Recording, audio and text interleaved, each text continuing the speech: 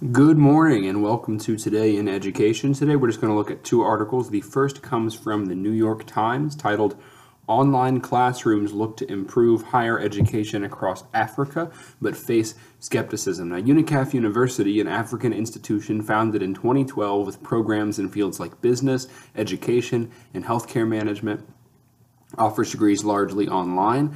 With some blended learning options, UNICAF reaches 18,000 students across the continent. Many of them are working adults. UNICAF offers the convenience of anytime, anywhere study, as long as the internet service is sufficient.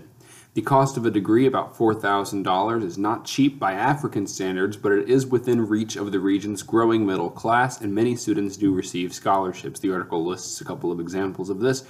As American colleges rush to recruit in China or build campuses in Singapore, Africa may have the most important higher education story. Of the continent's 1.2 billion people, 60% are under 25, and thanks to a broad campaign over the last several decades to improve elementary and secondary school participation rates, the number of high school graduates is now higher than ever.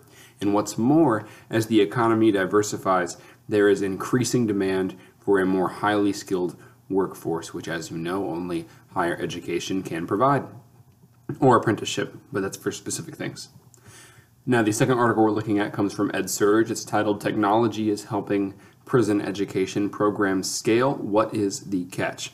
Now, colleges and universities with prison education programs are increasingly using technology to deliver instruction to incarcerated individuals, even with strict limitations on internet access in correctional facilities.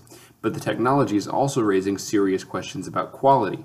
Using technology to support and supplement post-secondary coursework will train students in the digital literacy and research skills most college students gain during their education.